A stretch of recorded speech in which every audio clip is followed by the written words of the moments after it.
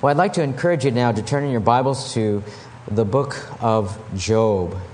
The book of Job. I was asked recently, just last week, why we're studying in the book of Job or going through the subject of suffering. And it was a couple of weeks ago that I came to John 17. We've been going through John 17 for a number of weeks.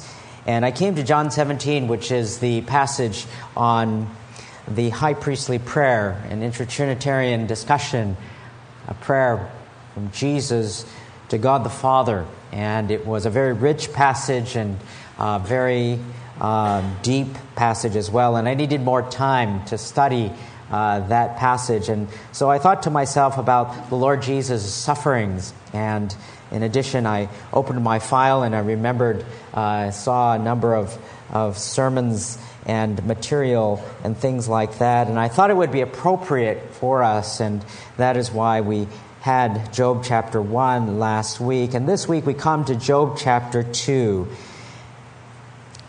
Job chapter 2. The text of Scripture reads this way. Again, there was a day when the sons of God came to present themselves before the Lord. And Satan also came among them to present himself before the Lord. The Lord said to Satan, "Where have you come from?" Then Satan answered the Lord and said, "From roaming about on the earth and walking around on it." The Lord said to Satan, "Have you considered my servant Job? For there is no one like him on the earth, a blameless and upright man, fearing God and turning away from evil. And he still holds fast his integrity, although you incited me against him to ruin him without cause." Satan answered the Lord and said, "Skin for skin. Yes, all that a man has he will give for his life. However, put forth your hand now and touch his bone and his flesh. He will curse you to your face." So the Lord said to Satan, "Behold, he is in your power, only spare his life." Then Satan went out from the presence of the Lord and smote Job with sore boils, from the sole of his foot to the crown of his head. And he took a potsherd to scrape himself while he was sitting among the ashes. Then his wife said to him, "Do you still hold fast your integrity? Curse God and die." But he said to her, "You speak as one of the foolish women speaks. Shall we indeed accept good from God and not accept adversity?" In all this, Job did not sin with his lips. Now when Job's 3 friends heard of all this adversity that had come upon him, they came, each one from his own place. Eliphaz the Temanite, Bildad the Shuhite, and Zophar the Maathite. And they made an appointment together to come to sympathize with him and comfort him. When they lifted up their eyes at a distance and did not recognize him, they raised their voices and wept. And each of them tore his robe, and they threw dust over their heads toward the sky. Then they sat down on the ground with him for 7 days and 7 nights, with no one speaking a word to him, for they saw that his pain was very great. Let's bow together in a word of prayer before we begin our study. Our Father in heaven, we give you thanks for your grace and your love. For you are the one that is sovereign over all things. And we pray, O God, that you would open the eyes of our heart, that we might see great and wonderful things from thy word. For they are precious. In Jesus' name, amen. There was an article written in the Topeka Capital Journal 13 years ago, as I remember the story had unfolded. It reads this way: Holton. Early on, Veronica Roney Bowers knew she wanted to be a missionary teacher. On Friday, She died fulfilling that ambition in an airplane in Peru. Bowers, 35, of Muskegon, Michigan, and her 7-month-old daughter, Charity, were killed when a Peruvian Air Force jet shot down a single-engine plane carrying the American missionaries over the Amazon jungle. The plane had been mistaken for one carrying illegal drugs. The pilot was wounded, but Bowers' husband, Jim, 37, and their 6-year-old son weren't injured. Ronnie Bowers had wanted to become a missionary teacher ever since she was about 12 years old. She met her husband, the son of missionaries in South America, in college, and they clicked because of their missionary aspirations.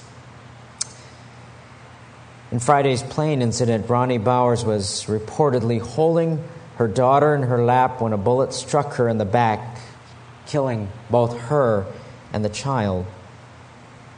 I remember when this happened. I remember watching it on the news, hearing about it 13 years ago. I remember thinking to myself, why? Why would something like this happen? Doesn't it hinder the work of God when people who are missionaries, who desire to go in the first place, who are so willing, desire, and yet to die so tragically? The answer is no. There are reasons by which things happen, and many of them are not known by us. It is amazing because I remember watching on world news, which is watched by millions of people on NBC, the testimony that was given by her husband on the evening news about how God had called them to preach the gospel. And their testimony to millions of people was powerful. Just like last night, I was watching the news because 2 missionaries with Samaritan's Purse, or one with Samaritan's Purse, and I believe the other was, they had contracted the Ebola virus, and they were flown back to the United States. And I remember how they had heard the testimony of the doctor, and they played it in his own voice, saying that he had never been to Liberia. He didn't know any Liberians, and yet he was going to be a missionary doctor there. Why? Because of God's call on his life. Opportunities that God opens the door for a testimony to an unbelieving world.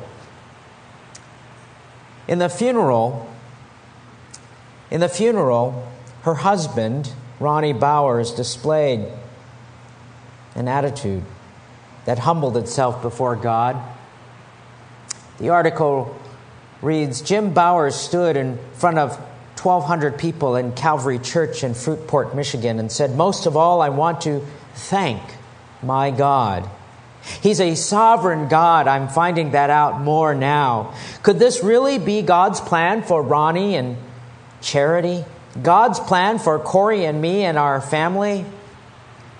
I'd like to tell you why I believe so, why I'm coming to believe so. And he gives a long list of unlikely events in and after the shooting, and alludes to God sending his son to the cross. And here are some key sentences that he shared that only those who trust in God's sovereign care for their own will would really understand. He said, Ronnie and Charity were instantly killed by the same bullet. Would you say that's a stray bullet? And it didn't reach Kevin, the pilot, who was right in front of Charity. No, it stayed in Charity, who's the little girl on her lap. That was a sovereign bullet. He speaks of his forgiveness to those who shot at the plane. How could I not, he says, when God has forgiven me so? Then he adds, those people who did that simply were used by God.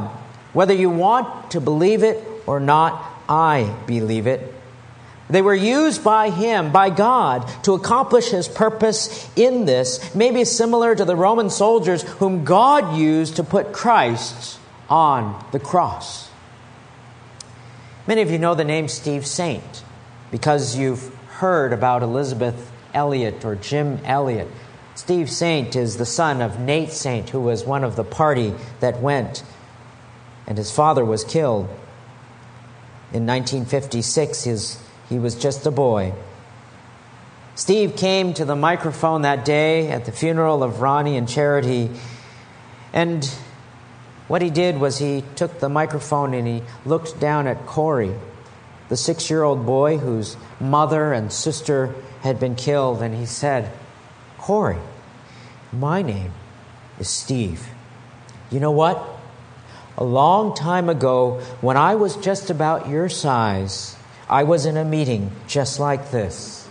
I was sitting down there, and I really didn't know completely what was going on. But you know, now I understand it better.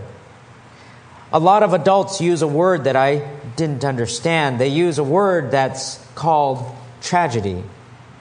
But, you know, now I'm kind of an old guy, and now when people come to me and they say, "Oh, I remember when that tragedy happened so long ago," I know, Corey, that they were wrong. You see, my dad, who was a pilot like the man you probably call Uncle Kevin, and 4 of his really good friends had just been buried out in the jungles. And my mom told me that my dad was never coming home again. My mom really wasn't sad. So I asked her, "Where did my dad go?" And she said, "He went to live with Jesus." And you know, that's where my mom and dad had told me that we all wanted to go and live. Well, I thought, isn't that great that Daddy got to go sooner than the rest of us? And you know what? Now, when people say that was a tragedy, I know they were wrong. Then Steve Saint looked up at the 1,200 people and told them the difference between an unbelieving world and followers of Jesus. He said, "For them, the pain is fundamental and the joy is superficial because it won't last. For us, the pain is superficial and the joy is fundamental." Let me repeat that. For them, the pain is fundamental and the joy is superficial because it won't last. For us, the pain is superficial and the joy is fundamental. For people who don't know Christ, the pain of trials and suffering is fundamental. It's paramount. That's all that there is because there is no hope. There is no future. There is no purpose in life. But for the Christian, for all things there is a purpose. It's not a tragedy. As God has promised in Romans 8:28 to us, that all things work together for good to those who love God and who are called according to His purpose. So how are we to handle the difficulties and the trials in life? That is why we are in the book of Job. In the book of Job, in chapters 1 and 2, we saw how Job responded to the extreme difficulties in his life with the loss of everything that he owned, the loss of all 10 of his children, and here the loss of health and well-being, such that boils covered his body and disfigured his face, so much so that his friends couldn't even tell who he was from a distance. Satan's goal in afflicting him was to show that his faith was a sham. It was to show that people only worship you, God. That was his accusation, because of what you give them. You give them good health. You give them good things. And because of that, they'll come to you, God. Sounds like a health, wealth message, doesn't it? He mocks God. But Job displays true faith. He displays true faith that does not deny God. He displays a faith that doesn't become angry with God or turn tailcoat and run. And so too, God calls us to respond in the same way. You know, there's a passage in the book of James, before we look into the book of Job, a passage in the book of James that is fundamental. If you'll turn to your Bibles there, right after the book of Hebrews in the New Testament, James chapter 1. James chapter 1, verse 2. For James writes to these believers, "Consider it all joy, my brethren, when you encounter various trials, knowing that the testing of your faith produces endurance. And let endurance have its perfect result, so that you may be perfect and complete, lacking in nothing." Lacking in nothing. He calls us to consider it all joy, my brethren, when you encounter various trials. And the picture that is painted there is a picture of the trials. The trials, and the word pictures there a goldsmith or a silversmith or a metal worker who has this little cup in which he puts the gold ingots or the precious metal ingots in there. And it's on this long pole. And that long pole is thrust into the fire. And that little cup heats up. And the precious metal melts. But with any precious metal, there are impurities. And those impurities are called dross. And the dross rises to the top. And the metal worker will take that out. And he'll scrape the dross off. And put it to the side. Then he'll take that metal once again and put it into the fire and heat it up, and the dross will once again come to the top, and then he'll take it out and he'll scrape it off and put it to the side, and he'll take that metal once again and put it in again and again and again. The dross continues to come to the top until when? Until the metalworker can look into the metal and see a reflection of himself. And that is what God does to you and me when we go through trials and suffering. That He puts us in the cauldron and the flames of suffering so that He can continually take the impurities out of our life until someday He can look and see the perfect image of His Son, Jesus Christ, as He conforms us to the image of Him. So as we look at this text here today, we look at Job. Job who loses his health. And we see Satan come, the one who is going to mock him, mock God, and accuse the believer, Job, before God.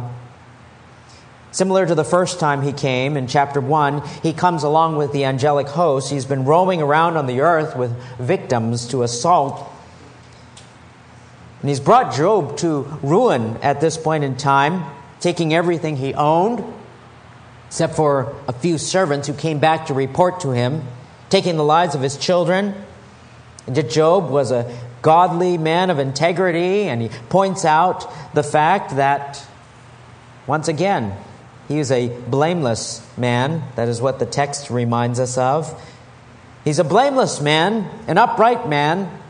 And even though Satan incited God to allow Job to be unjustly treated, Job remains faithful and he worships God. And in the end, he says, what? Naked I came from my mother's womb, chapter 1, verse 21. And naked I shall return there. And the Lord gave, and the Lord has taken away. Blessed be the name of the Lord. In the loss of everything, Job bows in worship. And through all this, verse 22, he did not sin, nor did he blame God. Yet Satan accuses once again. Verse 4 of chapter 2, skin for skin. All that a man has he will give for his life. Put forth your hand, he says to God. Touch his bone and his flesh, and he will curse you to your face. In other words, afflict his health and his well-being, and I'll show you that his faith is a sham. Now, it's true that some people's faith is a sham, a facade, and they'll follow God believing that God is like a candy machine, that God will make them healthy, wealthy, materially prosperous, and they only follow God when it works for them, when God works for them. But Job's faith was genuine. His faith was a genuine faith, and like a diamond retained its qualities no matter what sort of pressures came. And God allows Satan to physically afflict Job, whatever way he wanted, yet not to take his life, to demonstrate that true saving faith is one that will not deny God in the most difficult of circumstances. And God allows this affliction to occur. Job has no idea. Job has no idea there's this discussion in the spiritual realm. And when things come, it reminds us that there is a battle. There is a battle. It is a spiritual battle for the hearts and minds of people, for the lives of people, for the hearts and minds of our children. We need to be faithful and surrender to God and respond in a godly manner for the glory of God, because God has a sovereign purpose behind what happens. And we saw that last week. And Job displays here his integrity despite his physical suffering. In verse 7, the Bible says Satan went and afflicted him from head to toe. Boils are like open sores, by the way, all over. And they were so painful that Job took a piece of pottery and scraped his boils, and he went outside of this city. That's the ash heap there. The ash heap is outside of the city. That's where lepers went. Lepers went there, and he sat down among the lepers, and it must have been so very painful, which is what the text says in verse 13. They saw that his pain was very great. It doesn't reflect emotional pain. That little phrase there meant that his disease was extremely excruciating, painful, and increasing. So much so that when his friends came, they were speechless. They didn't even recognize him, the text tells us, because of how he looked. There was no medication, no sort of antiseptic or whatever it may be, but to scrape himself with a piece of pottery. Not only now did Job lose everything that he owned, but all that his own health and well-being was disappearing, living in constant pain and misery with no relief. And then Mrs. Job comes on the scene. Understandably, she has gone through trauma with Job. So I think that there's some sympathy that needs to be extended to her, despite what she is about to say, because she too has lost 10 children. She too has seen and lost the possessions that has been taken from her family, and she is likely in shock as well. But she gives some poor advice to Job, saying, "Do you still hold fast your integrity?" In other words, she recognized that Job, despite all that he had lost, despite his health, despite all the suffering that he was facing, still held fast to his integrity, and she tells him, "Curse God and die. You're so miserable, you've lost everything, it's better to die. Why do you still hold on to God? God is a good God. You're in constant pain, though. There's no relief, no hope. Your best chance of any relief is to die. Commit suicide by cursing God. God will take your life. It's better to die than to live life with constant pain, with constant suffering, with constant misery." But Job takes no such advice. Instead, he responds in verse 10 in a very telling way. But he said to her, verse 10, "You speak as one of the foolish women speaks. Shall we indeed accept good from God and not accept adversity?" In all of this, Job did not sin with his lips. In other words, he recognizes that it is God who gives blessings and good things, as well as God who brings adversity. In all of this, Job did not sin. In this very short interchange between Job and his wife, we learn a number of things. And one thing that we learn is that worldly wisdom is foolish. Worldly wisdom is foolish. Do you see? Her mentality was, your quality of life is diminished. You can't do everything that you used to do, have what you had. You're perhaps an inconvenience. You're suffering. The world will tell you the same thing. Your quality of life is not worth living. You're living in constant suffering. You should end your life. Or that child will live with a disability. Do the responsible thing and abort. Or that elderly parent will drain you. Maybe it's best to put them out of their misery. Or why don't you do the compassionate thing? The compassionate thing.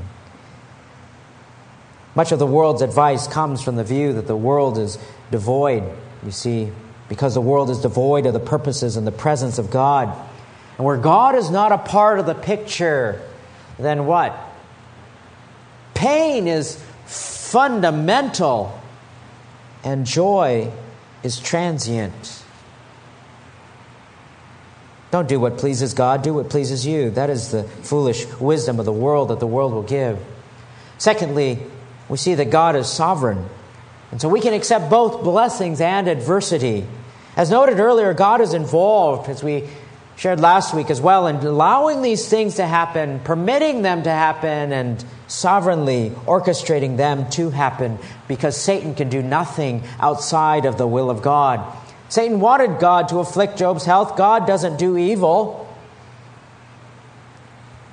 but he allows evil to occur for his divine purposes, and he, through a secondary agent, causes adversity. We may never know what these purposes are, and rather than trying to explain and find out who is to blame for whatever it may be, we are to surrender our lives to the Lord, knowing that God's purposes and God's ways are so much higher than our ways, and God's thoughts than our own thoughts. We should ask ourselves, what does God want me to learn? What does God want to teach me? How can I use this as a testimony for God's purposes? And how can I respond in a way that honors God? Because ultimately, all things work together for good to those who love God and who are called according to His purposes. We may not see it as good, but from God's perspective, there is some ultimate good that comes out of even the worst of situations. Thirdly, we are to keep our integrity and guard ourselves against sin. Not only is worldly wisdom foolish, not only is God sovereign, and so we can accept both adversity as well as blessings, but we're to keep our integrity and guard ourselves against sin, just as the text tells us that Job did. Having integrity means to be upright, to be moral, to be morally sound, to do the right thing despite the circumstances. Whether it's losing your possessions or losing your children or losing your health, in all of these things, Job did what was right, kept his integrity and did not sin, the text tells us, because Satan would love nothing more than to use you to prove himself right before God and say, "See, God, I told you so."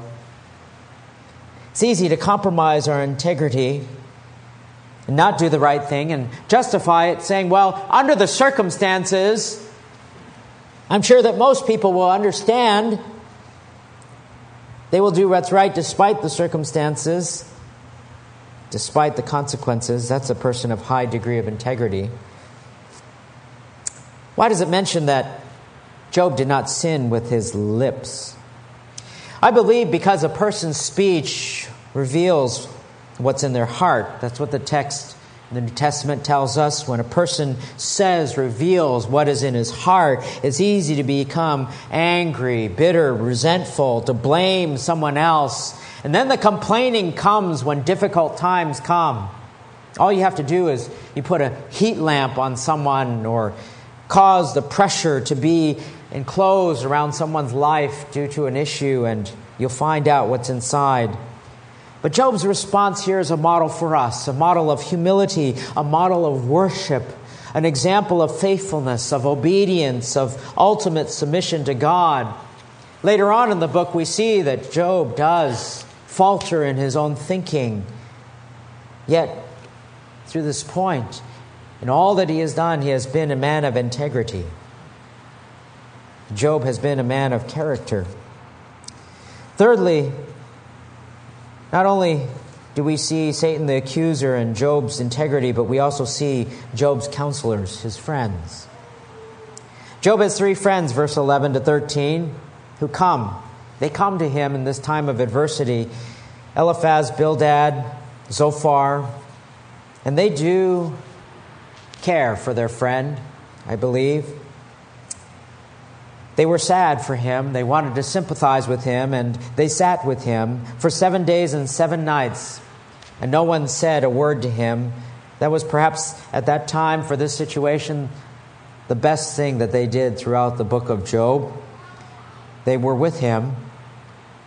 Job's heard, they've heard, they came together. You can imagine what they saw. A person whose face was so disfigured by boils, they didn't even recognize him. They gave of their time. They gave of their time. They gave of their own relationship to help their friend. You know, whether it's a funeral or whether it's a disaster, giving of one's time is often precious. I remember when I was a boy in high school, I would try to go to as many funerals as I could, especially of those maybe that growing up in the church, I didn't know them very well. Maybe they weren't up forefront or whatnot. But I tried to go because I thought to myself, the scriptures tell us to rejoice with those who rejoice, and you weep with those who weep. Many people are more than happy to go to a wedding, even if they don't know the bride and the groom. Nice food, great times, a big banquet. The bride and groom shake hands with someone they don't even know. But to a funeral, I'm too busy. No, I'm not going to take time off. And I thought to myself, how sad it is if someone were to have a funeral and no one were to show up, or very few. Relationships are more important than time, and they gave of their time. And sometimes, secondly, saying nothing or little is sometimes best. Conclusion would be that most of the time, you see, we don't know the reason why things happen. They tried to give a reason, and the reasons were terrible. Job, maybe it's because of hidden sin. Job, you know that God does not punish those who are living rightfully. Job, something is wrong with you. Sometimes saying little or nothing is wise. Suffering comes, and God calls us to respond in a godly manner. You know, at the funeral of Ronnie Bowers, Elizabeth Elliot, who was the wife of Jim Elliot, said to the family, "You wonder what God is doing. And of course, we know that God never makes mistakes. He knows exactly what He is doing, and suffering is never for nothing. He has given to you, Jim, the cup of suffering, and you can share that with the Lord Jesus, who said, 'The cup the Father has given to me, I have received.'" She ended with a poem by Martha Snell Nicholson, and she speaks in this poem of a mendicant, which is a beggar. "I stood a mendicant of God before His royal throne, and begged Him for one priceless gift, which I could call my own. I took the gift from out of His hand, but as I would depart, I cried, 'But Lord, this is a thorn, and has pierced my heart.' This is a strange, a hurtful gift, which thou hast given me. He said, My child, I will give good gifts, and gave my best to thee.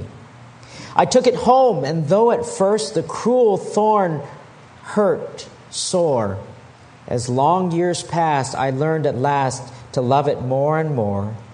I learned he never gives a thorn without this added grace. He takes the thorn to pin aside the veil which hides his face. Let's bow together in a word of prayer. Our God in heaven, we give you thanks for those blessings that you have given to us, as well as the adversities and the sufferings we have been given. I thank you, O God, for your word, which grants to us comfort, that we might comfort others with the comfort in which we have received.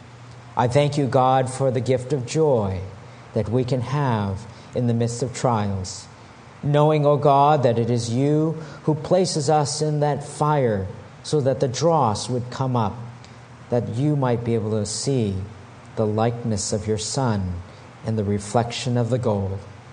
I give you thanks, O God, for your word, which sustains us every day. For your glory and your grace. In Jesus' name, amen.